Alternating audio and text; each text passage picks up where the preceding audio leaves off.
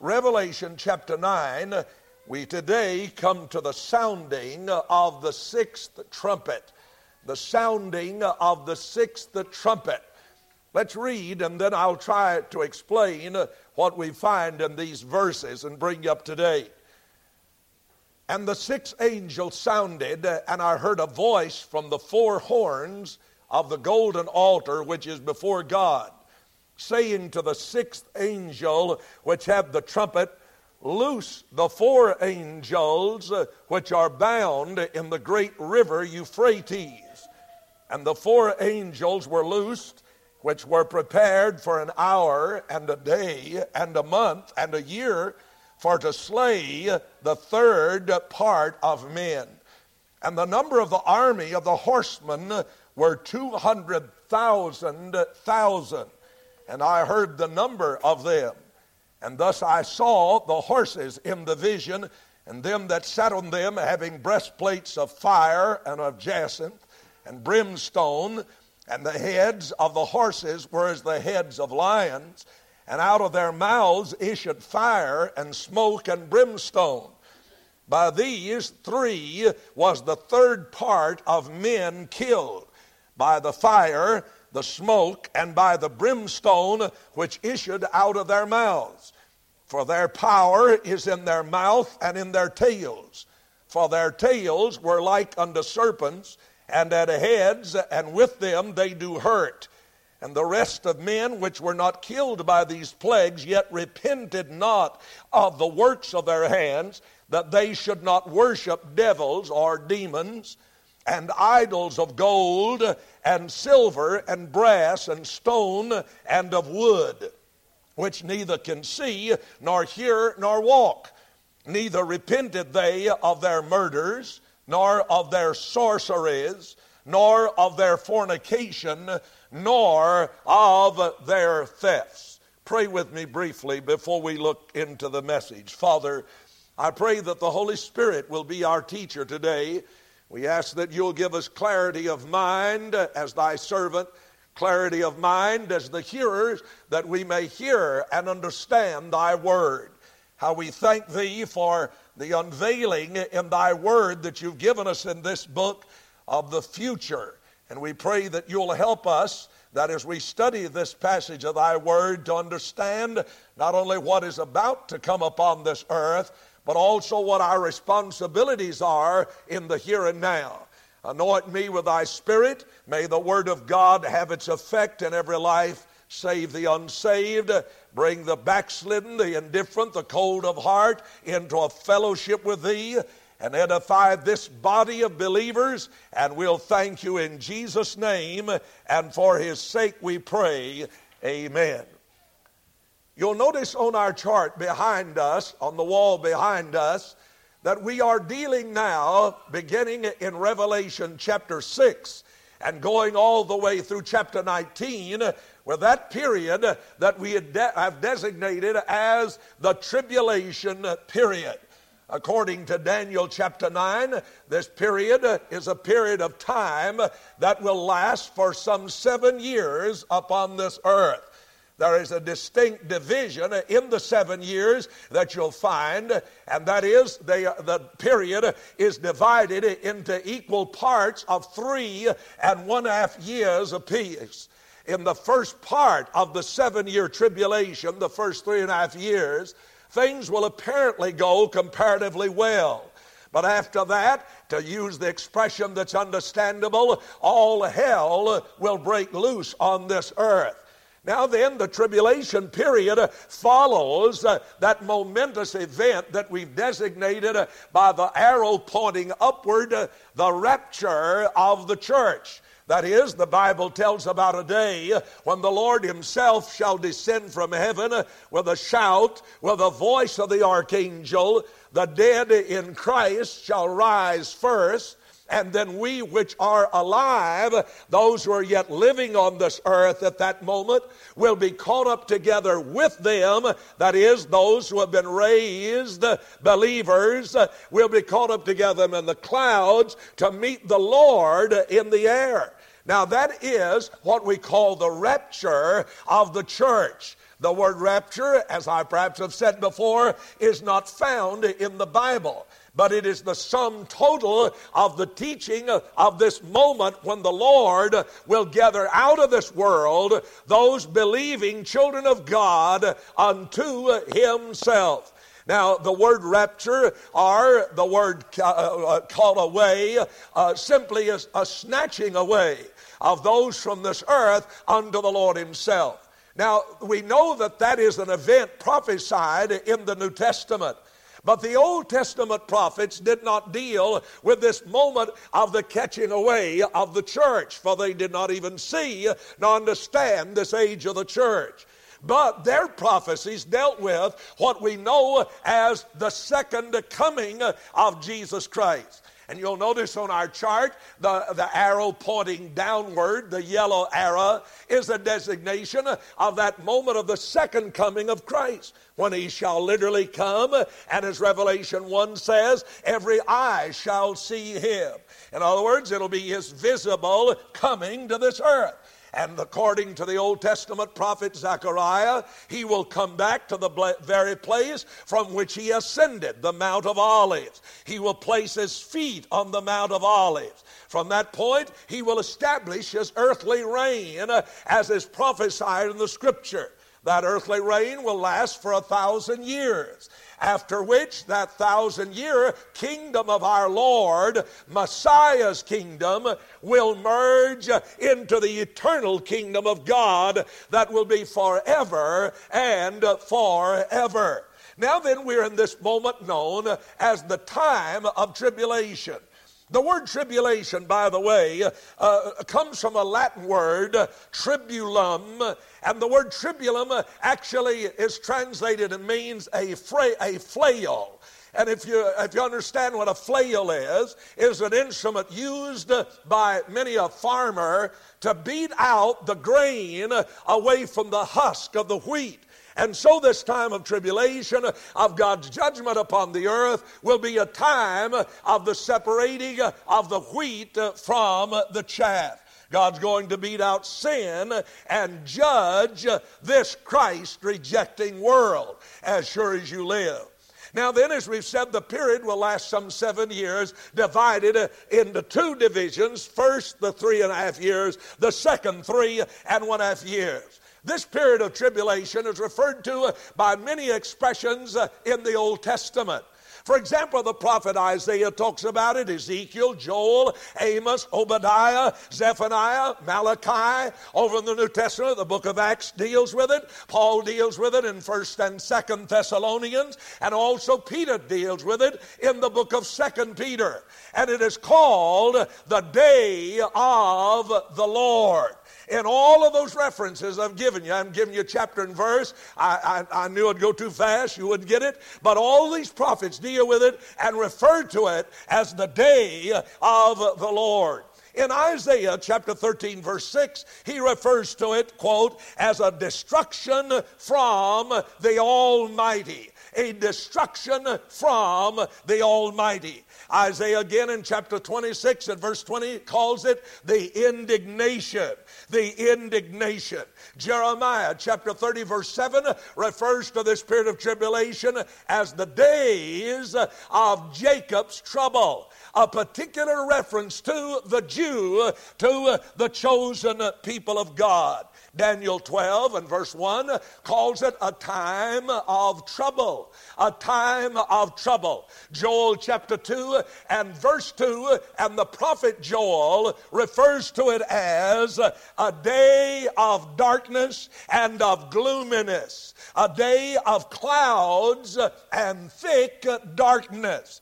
Zephaniah refers to it in chapter 1 verse 15, and here's what Zephaniah says, that it will be a day of wrath, a day of trouble and distress, a day of wasteness and desolation.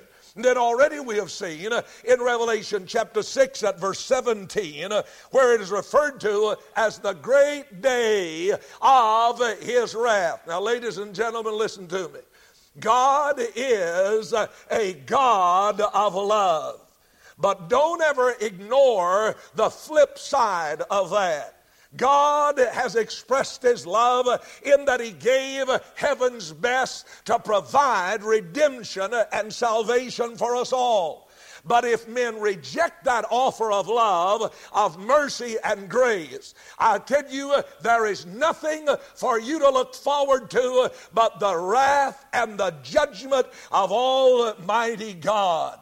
And so the Bible reveals not only God as a God of love, but here he is seen in the great action of judgment and wrath and indignation and fierceness.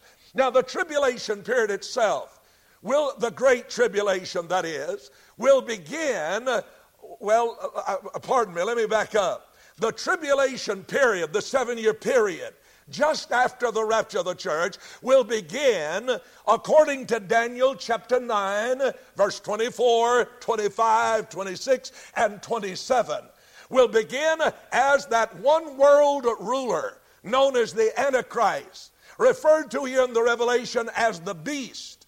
This one world ruler will offer to Israel a 7-year covenant.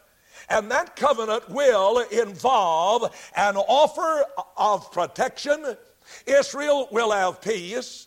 The Antichrist will come offering a settlement between the Arab-Israeli conflict that is presently even going on, as we well know. He will come to guarantee Israel protection. And that's the thing Israel is concerned about now. With the arms sailed to Saudi Arabia, one of Israel's avowed enemies. And Israel fears that if the United States gives such a great abundance of arms to Saudi Arabia, that those very arms will be used against Israel, whom all the Arab world has sworn to obliterate, to get out of existence altogether. And so then they will, the covenant by this one world ruler, who by the way has been prophesied in the scripture, a man who will come on the scene offering peace, offering the answer to the world's great conflict and solution. And listen, with the conflicts going on right now in the Middle East, who would not welcome someone who could offer and promise and provide a means of peace in this world? We are sitting on a powder keg ready to explode any moment. And that could begin before you and I even leave this building today. The whole story is this one shall come and will offer protection. Will let Israel rebuild their temple on that Temple Mount, where now the Arabs' Mosque of Omar sits, a very sacred shrine to all of the Muslim world, to the world of Islam. And yet the Antichrist will somehow come and offer a means, a covenant, a way whereby there can be peace and Israel yet have their temple restored and their ancient religious ritual of sacrifice restored to their own way of worship. He will indeed attempt to settle that dispute and will side with the people and nation of Israel and their claim, as far as their claim to the land of Palestine is concerned. Now, we have seen already in our study of the Revelation that there are 3 series of judgments that God's seer, his prophet, saw in his vision on Patmos. Those judgments come in 3 series, as we remind you again and again. First, there are 7 seals that are broken. And those seals are seals that sealed up what we identified as the title deed to this earth. This is my Father's world. He does not have it in his possession. It is under the rule of a squatter, under the rule of Satan, the prince of the power of the air. But the Lamb of God is the one worthy to break those seals, and thus as each seal, as that scroll of world title is unrolled, a judgment, something happens when those seals, each of them, is broken. And then there come the 7 trumpet judgments, and we're in those right now. At the 6th one, We've already looked at 5 of them and what will take place. And then comes at the sounding of the 7th trumpet, there comes the beginning of the pouring out of the vials or the bowls of the wrath of God, the most severe of all the expressions of divine judgment. Now, we have already looked at those 7 seals in the study. In chapter 6 of Revelation, let me just give you a quick review. Watch this. In Revelation chapter 6 at verse 1 and 2, when the first seal is broken, we see a rider on a white horse. He comes with a bow but no arrow.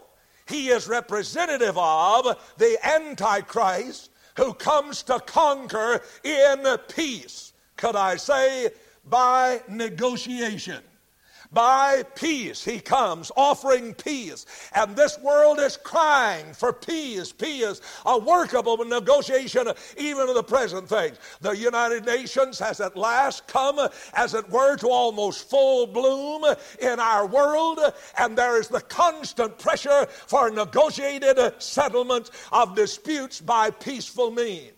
The world is being prepared, my friend, for this one ruler who will come with a solution to the problem in the Middle East.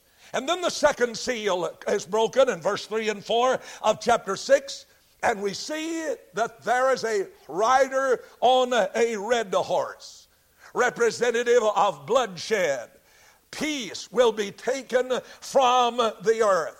The Antichrist has offered and produces now, perhaps for the first part of the tribulation period, an era of peace. And everybody somehow, disarmament maybe comes in many countries. There is a peaceful atmosphere. But wait a minute. Like Paul said, when they cried peace, peace, and safety, then sudden destruction.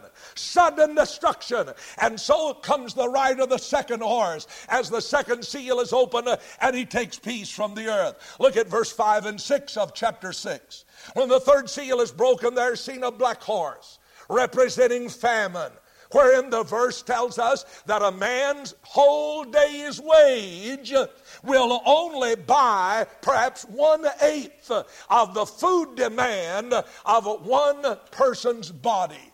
A whole day's salary. Now you talk about inflation, bud. We don't know anything about it yet. And already you're seeing the signs of inflation in this country. What I'm trying to get you to see is this. I'm not saying the things that are happening here are the things that are exactly prophesied in these sections, but rather they are forerunners. They are foreshadows of what is about to come upon this very earth. And then you'll find that the fourth seal is broken in chapter 6, verse 7 and 8. And the Bible here shows that there comes a rider on a pale horse. And the name of that rider is Death. Is Death. Wherein, listen to this, 1/4 of the population of the world is killed. That's an estimated 750 million or perhaps even beyond, depending on the current statistic of world population. We're talking about millions of people who literally die as a result of the famine. We're talking about 1/4 of the population of this world. And then not only that, but the fifth seal is broken in verse 9 through 11. And you'll find that here the scene shifts toward heaven. And they're martyrs who are martyred, their souls before the altar in heaven. And they're martyred for the word of God and their testimony. And then the sixth seal is broken. Look at verse 12 and through 17 of chapter 6. And when that seal is broken, we found that drastic physical changes in the earth and the sky are going to take place. And as a result, men will seek to die. They will beg to die, and death, the Bible says, will flee from them. They try to hide from God, but there is no place to hide. Rocks and mountains fall on us, they cried. At the opening of the seventh seal in chapter 8 and verse 1, there is silence in heaven. Such an awesome scene this is.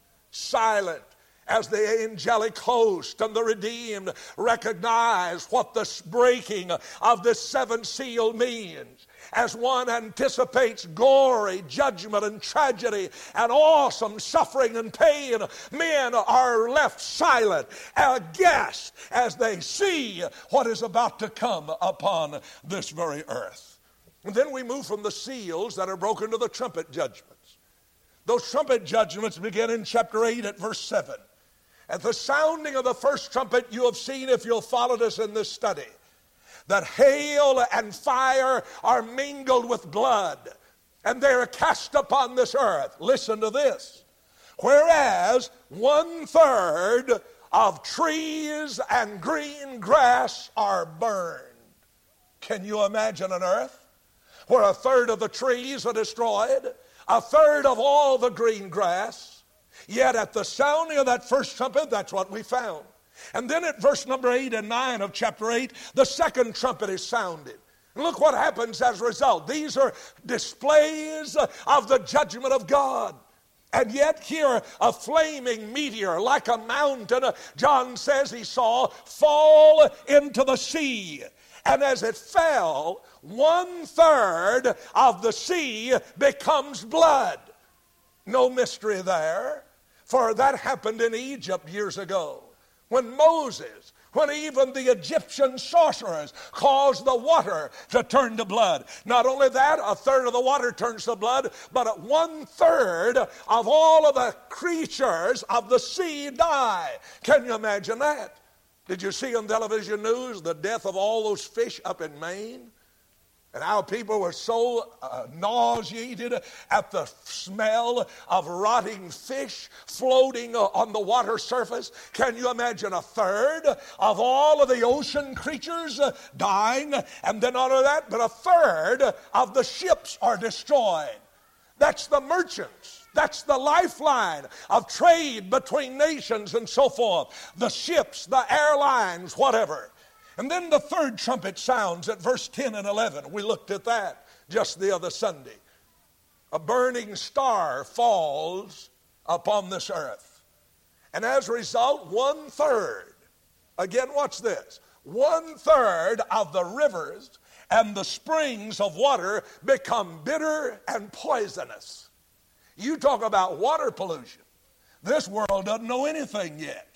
When this judgment of God begins to move upon the scene. And then the fourth trumpet sounds at verse 12 and 13. And watch this. As a result of that expression of judgment, the sun, the moon, and the stars are affected.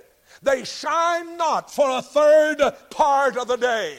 Watch, day and night will be shortened by 1/3.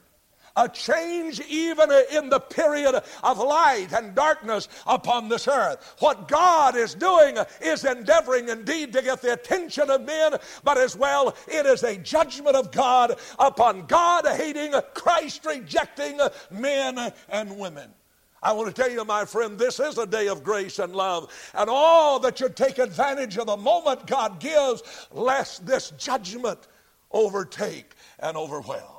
The fifth trumpet is sounded in chapter 9, verse 1 through 12. We looked at it last Sunday. And this is the first of 3 woes. We have said there are 3 trumpets left to sound, 5, 6, and 7. And they're called the woe trumpets, meaning they are far more severe in their expression of judgment and wrath than anything heretofore. The first of the 3 woes sounds at verse 1 through 12.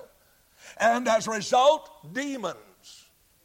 demons like locusts begin to come upon this earth, released from the abyss, released from, as John said, the bottomless pit. And John said that these demon locusts will torment men for 5 months upon this earth, and then men shall seek death, and death will not come. They are sent to torment men.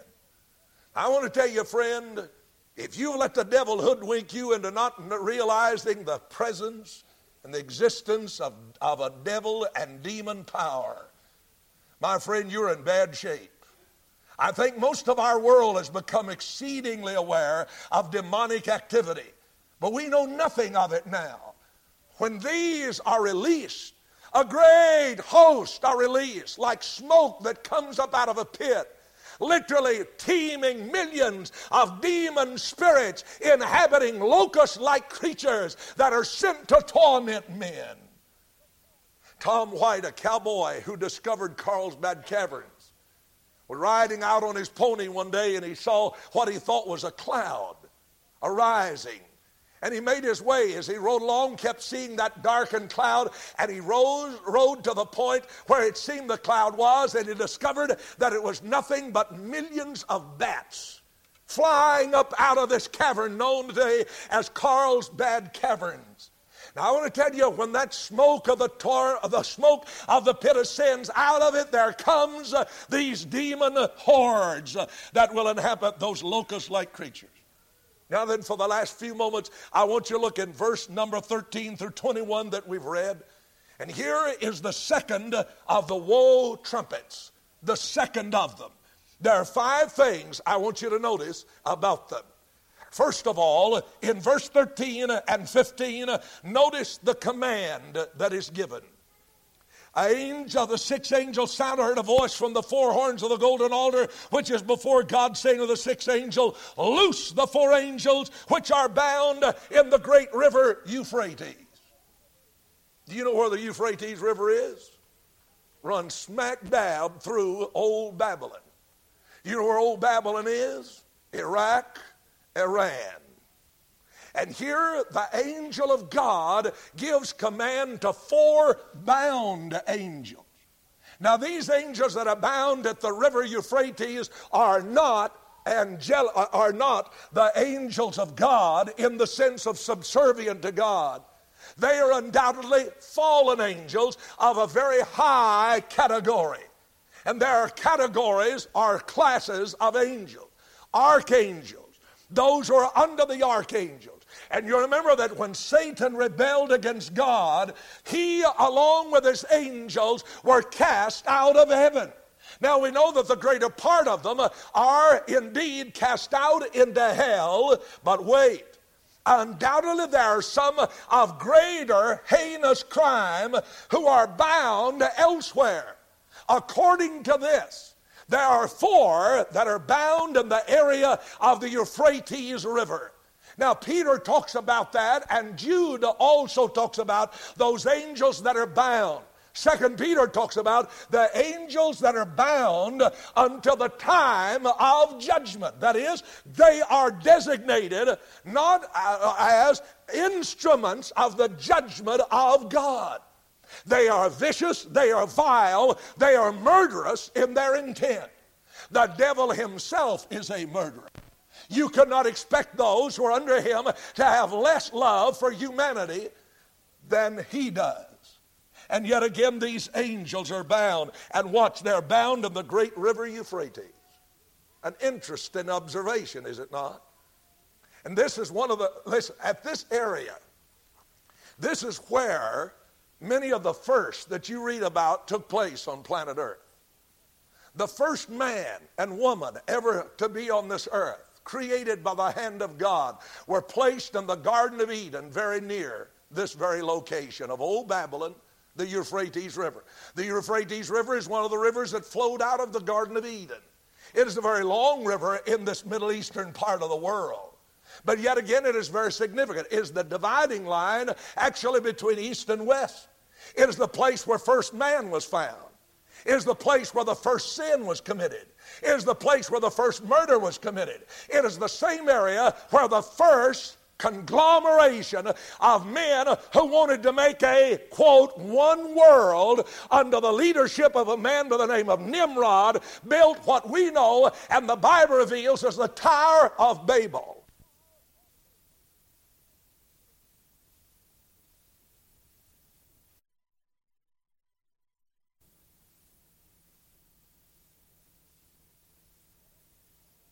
Now, I don't have time to tell you what it started. I'm going to tell you now.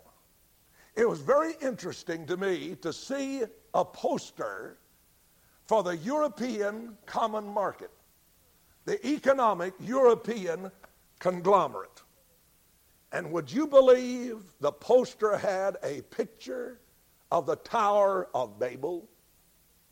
And they have the suggestion in it that here is the uniting of all of these continents in Europe. My friend, I don't have time to explain it in detail. I will later. But the Bible predicts a revival of the old ancient Roman Empire. And the continents, the countries that make up modern-day Europe that are now talking about a unity, a uniting, and becoming a United States of Europe literally fit in the boundaries of the old ancient empire of Rome. And this very area of Euphrates, Babylon, and so forth, indeed touches its very border. What I want you to understand is this: these things are not picked out of the sky, and it's not the dream of some maniac or somebody on LSD. It is the Word of the living God, and God's trying to draw our attention in this era to what's happening today in the Middle East to tell us we had better get ready, that God is beginning to move on this earth, and soon He will come for His bride, and later will come to establish His rule and His reign upon this earth. But before He comes to rule, judgment will fall upon this earth. Now they come, the command is given. Notice the person of the command is an angel, comes from the golden altar. And there are two altars in the temple: the altar of sacrifice, the altar of worship. The altar of sacrifice was where the animal was slain, and then the priest came with a golden censer and came to that golden altar just before the place of the Holy of Holies, and that altar was an altar of worship. Simply saying that worship, to be worship before God, must be based upon the shed blood of the Lamb. Salvation itself, our approach to God, is based upon the blood of Jesus Christ. There's no other way for you to come to God except through that blood sprinkled way. No other way. Church membership won't do it. Baptismal waters won't. Ritual, ceremony, all of these things, keeping of commands, they'll not do it. The only thing that will is the blood of the Redeemer. And so here, the altar, the golden altar, the command comes from this person, the angel at the golden altar, the place of the commandment. And the purpose of it is judgment. Look at verse 16. I must quickly move along. Verse number 16. And here you find the count of a tremendous army. Do you realize that this army will be the largest army ever, the largest single army ever assembled? The largest army, according to historians, ever assembled under one banner was the army of Xerxes, who invaded Greece, and he had 1,500,000 men. 1.5 million. But here John gives us the count of this army, and he says the horsemen were 200,000, and I heard the number of them, which comes to 200 million. Now you talk about an army. 200 million. We think today we have a lot of troops in the Middle East area, but you're talking about 200 million now. That's inconceivable. It's hardly imaginable. I can't picture that in my mind. An army of 200 million now. Here's the count. What a large assemblage this is. But I want you to look, if you will, at the characteristics of this army. And thus I saw the horses in the vision, verse 17. I saw the horses of the vision sat on them, having breastplates of fire, jaith and brimstone, and the heads of the horses were the heads of lions, and out of their mouths issued fire and smoke and brimstone. Oh, what a description. Now then, many commentators believe that this could well be a description of modern day implements of war. Have you ever seen a Cobra helicopter? Looks kind of like a scorpion, doesn't it? The weapons of war that today have, and I'm not saying that's what these are. I'm saying what a picture, what a reminder. Fire coming from the front, power in the tail, missiles, all of the new kinds of weaponry and warfare, literally unbelievable. And yet these come, and watch what happens as a result of this great host. The Bible says that now at verse 18, by these three was the third part of men killed by fire and by smoke and brimstone which issued out of their mouth. Now I believe this. If these are men who make up an army, they are demonized men. They are inspired by these demon hordes that indeed are let loose and are by these angelic beings, the fallen four angels that have now been loosed.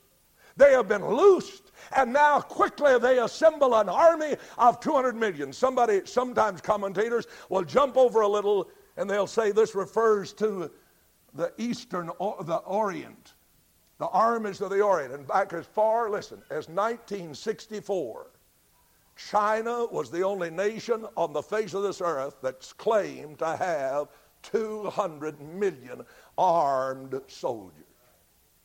And yet again, what I'm trying to get you to see, friend, is this. I don't know all the answers. I don't know all that John's saying. I do know that John is picturing to the best of his knowledge and mind he's writing what he sees.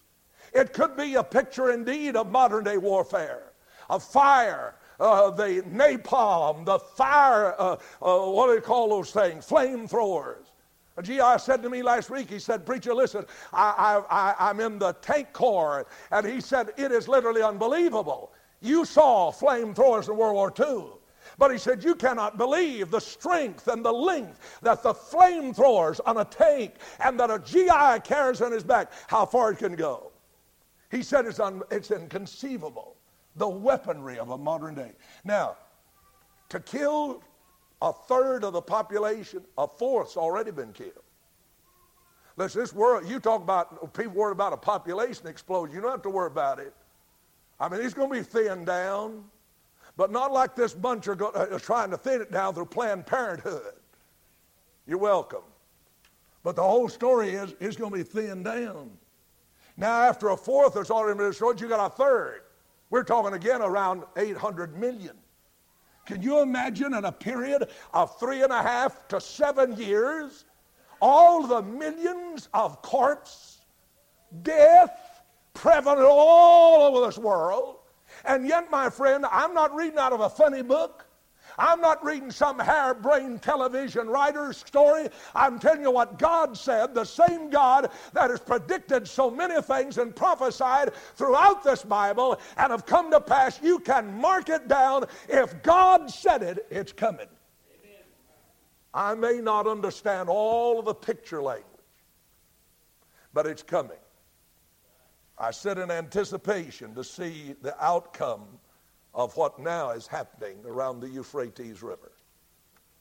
I do not say that this is what John's talking about here, what we're seeing today in the Middle East, but I believe it could be perhaps a first step. There is an aligning of nations such as we have never witnessed in our history. Nations getting together that you thought never would get together. Whoever thought Russia and the United States would ever be allies in any venture?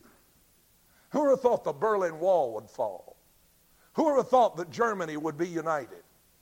Who would ever believe that according to the European Common Market, they are uniting and their goal is 1992 for a currency? I want to tell you, folks, we better wake up. And men and women, especially in this audience who do not know Jesus Christ, man, oh man, under God, wake up. The thing is fast coming. The curtains as far as this world is concerned. An opportunity to be saved is slipping by you every day of your life. And child of God that's lingering and dallying and philandering and wasting your time and being unfaithful to God and unfaithful to His house and unfaithful to witness for Him, man, it's time to wake up. You don't have much more time to tell men of Jesus Christ. And I don't have much more time. Some of you have said something to me, you're concerned about my going so much. But I'm going to tell you, I don't believe I've got much time left. And I want to win as many people as I can to Jesus Christ. I want to get the gospel to as many under God as I can. I believe with my heart we're living in the culmination of this very day of grace, when opportunity will be gone. The consequence, a third killed. Perhaps from 800 million to maybe 1 billion destroyed. I don't know.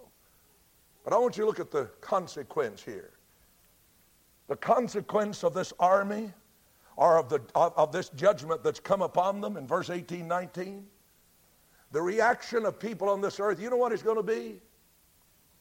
hardness of heart. And they would not repent, the verse says. Now listen, men and women who have in their hearts rejected God's Christ and the gospel of Jesus Christ, God can send judgment on top of judgment on top of judgment. But you know what will happen? The heart gets harder. Happened to Pharaoh, did it not? All the miraculous things. Everything came to pass just like Moses said it would to Pharaoh. Frogs came. Lice came. Blood turned to water. All of it happened just like he'd said. And what happened to Pharaoh? He hardened his heart. And I trust I'm not talking to somebody in this house. Trial, tragedy has come in your life, and instead of you repenting and turning and drawing nigh to God, I pray you hadn't hardened your heart. But listen, I don't know of any man that's ever been brought to Christ through judgment. The men and women who've come to Christ have come because of the convicting power of the Holy Spirit of God through the preaching of the gospel of Jesus Christ. These harden themselves. But watch finally at verse 20 and 21. Wish you had time to linger on this. But verse 20 and 21 reveals the circumstances of this period. Look at the religious circumstance. You know what it is? It's idolatry. I have read this past week with great astonishment facts concerning the New Age movement. And I'm going to share some of those with this audience before too very long. You do not realize, nor do I, what's taking place in this country, folks. And it all goes back to this thing of demon activity and the worship of idols. Men are being told today that they are literally a god. Don't fear death because you'll be reincarnated. If you've lived a bad life, don't fear death. You'll come back, and as a result, you can absolve your karma. You can kind of make up for the bad you've made in life. And would you believe that America, that men and women right here in our own countryside are being brainwashed night after night, day after day, by means of television? Brainwashed, ready to accept the tragic things on us. I don't even have time. I wish I did. But here, look at the religious. Idolatry. Following after false gods. But look at the moral condition. He said they would not repent not of their idolatry, but neither of their murder. You ever known a day when murder was on the increase like it is now, folks? You don't know anything yet. People have little regard for human life. We live next door to the murder capital of the world, Atlanta, Georgia. And yet death and destruction, murder, and what a prevailing circumstance in this day. Oh, no wonder, following in the heels of idolatry. For a man's religion determines his ethics. What a man believes in his heart determines his conduct and his behavior. And these have no regard. Why should they? Why should they worry about killing a fella? They believe they're going to be reincarnated. No trouble taking a fella's life. You haven't done anything to him. Maybe just giving him a chance to go around again in a better way. Philosophy that people adopt today. Not only that, but he said he wouldn't repent of their fornication. The word porneia, from which the word fornication comes, is a reference to all types of sexual sin, sexual deviation, sexual perversion. We live in an age that is saturated with immoral, perverted sex. We live in a day of permissiveness. And men and women by the literal teeming thousands are falling prey to the demon of lust and sexual immorality day after day in this country. And yet this will be a day of increase when there's no regard, no respect for human bodies, no respect for human life. Not only that, but theft. Stealing, dishonesty in general. You think people are crooked today? You'll need a corkscrew in the tribulation to put them in the ground. You'll have to screw them in the grave instead of burying them. The whole story of dishonesty, prevalent everywhere. See the increasing tide. And not only that, but let me mention last of all, neither repented they of their sorceries. The word sorceries comes from the word pharmakia, from which we get our word pharmacy, which relates to drugs, which relates to the drug culture, and even occultism. Today, minds of men and women are being destroyed and opened wide for the possession of demon powers through the use of drugs. And we have never lived in a day when drugs were so prevalent as we live now. And I believe drugs will be one of the implements the Antichrist will use to bring about worship of himself. The occult. The teaching of the New Age movement of humanism that man is a god, why not worship another man? He's revolved to some higher plane of manhood than the rest. Sorceries, witchcraft, the occult, black magic, Satan worship. You ever, listen, never in our history have we had a time when people avow themselves as followers of Lucifer, followers of Satan. There are churches in Atlanta, Georgia, that are churches dedicated to the devil. And people gather in them every Sunday to worship Satan. My friend, it's time then we realize what's about to happen to this world. That Jesus has said through his servant John, his judgment is going to come, yes. But I want to tell you something. Before that judgment begins, God has a group of men and women who have received his Son as Savior, and thank God, we're going to be caught out of this world. I'm not going to be here when this takes place. And you don't have to be here if you know Jesus as your Savior. Oh, you say, preacher, you're in scare tactics. I wish to God I could scare the devil out of you. I wish to scare hell out of you. I wish you could scare you away from the life of sin and the rejection of Jesus Christ in your life. Oh, if we only really realize what tragedy a man's life holds for him who said no to the Son of God. Do you know that you're ready to meet Christ? Are you ready if he should come with that shout, the voice of the archangel? Are you ready to go up to meet him? I'm glad that if you trusted Jesus Christ, you'll be like those of Noah's family who entered that ark. And though the judgment came, Noah was safe above the flood. Or like Lot, who had left the city and then the judgment came. So when God removes his believing bride, judgment's going to overtake this world. And the only reason you hadn't judged it yet is because of that little group of despised men and women who love Jesus, who know him as Savior and Lord. Some of you have tied your souls on to a sinking ship. You've tied your life to a world that's destined to destruction, to a world that's consigned to judgment. I pray you'll make a different commitment of your life today. Give your life to Christ. Let's stand to our feet, please. Our heads are bowed.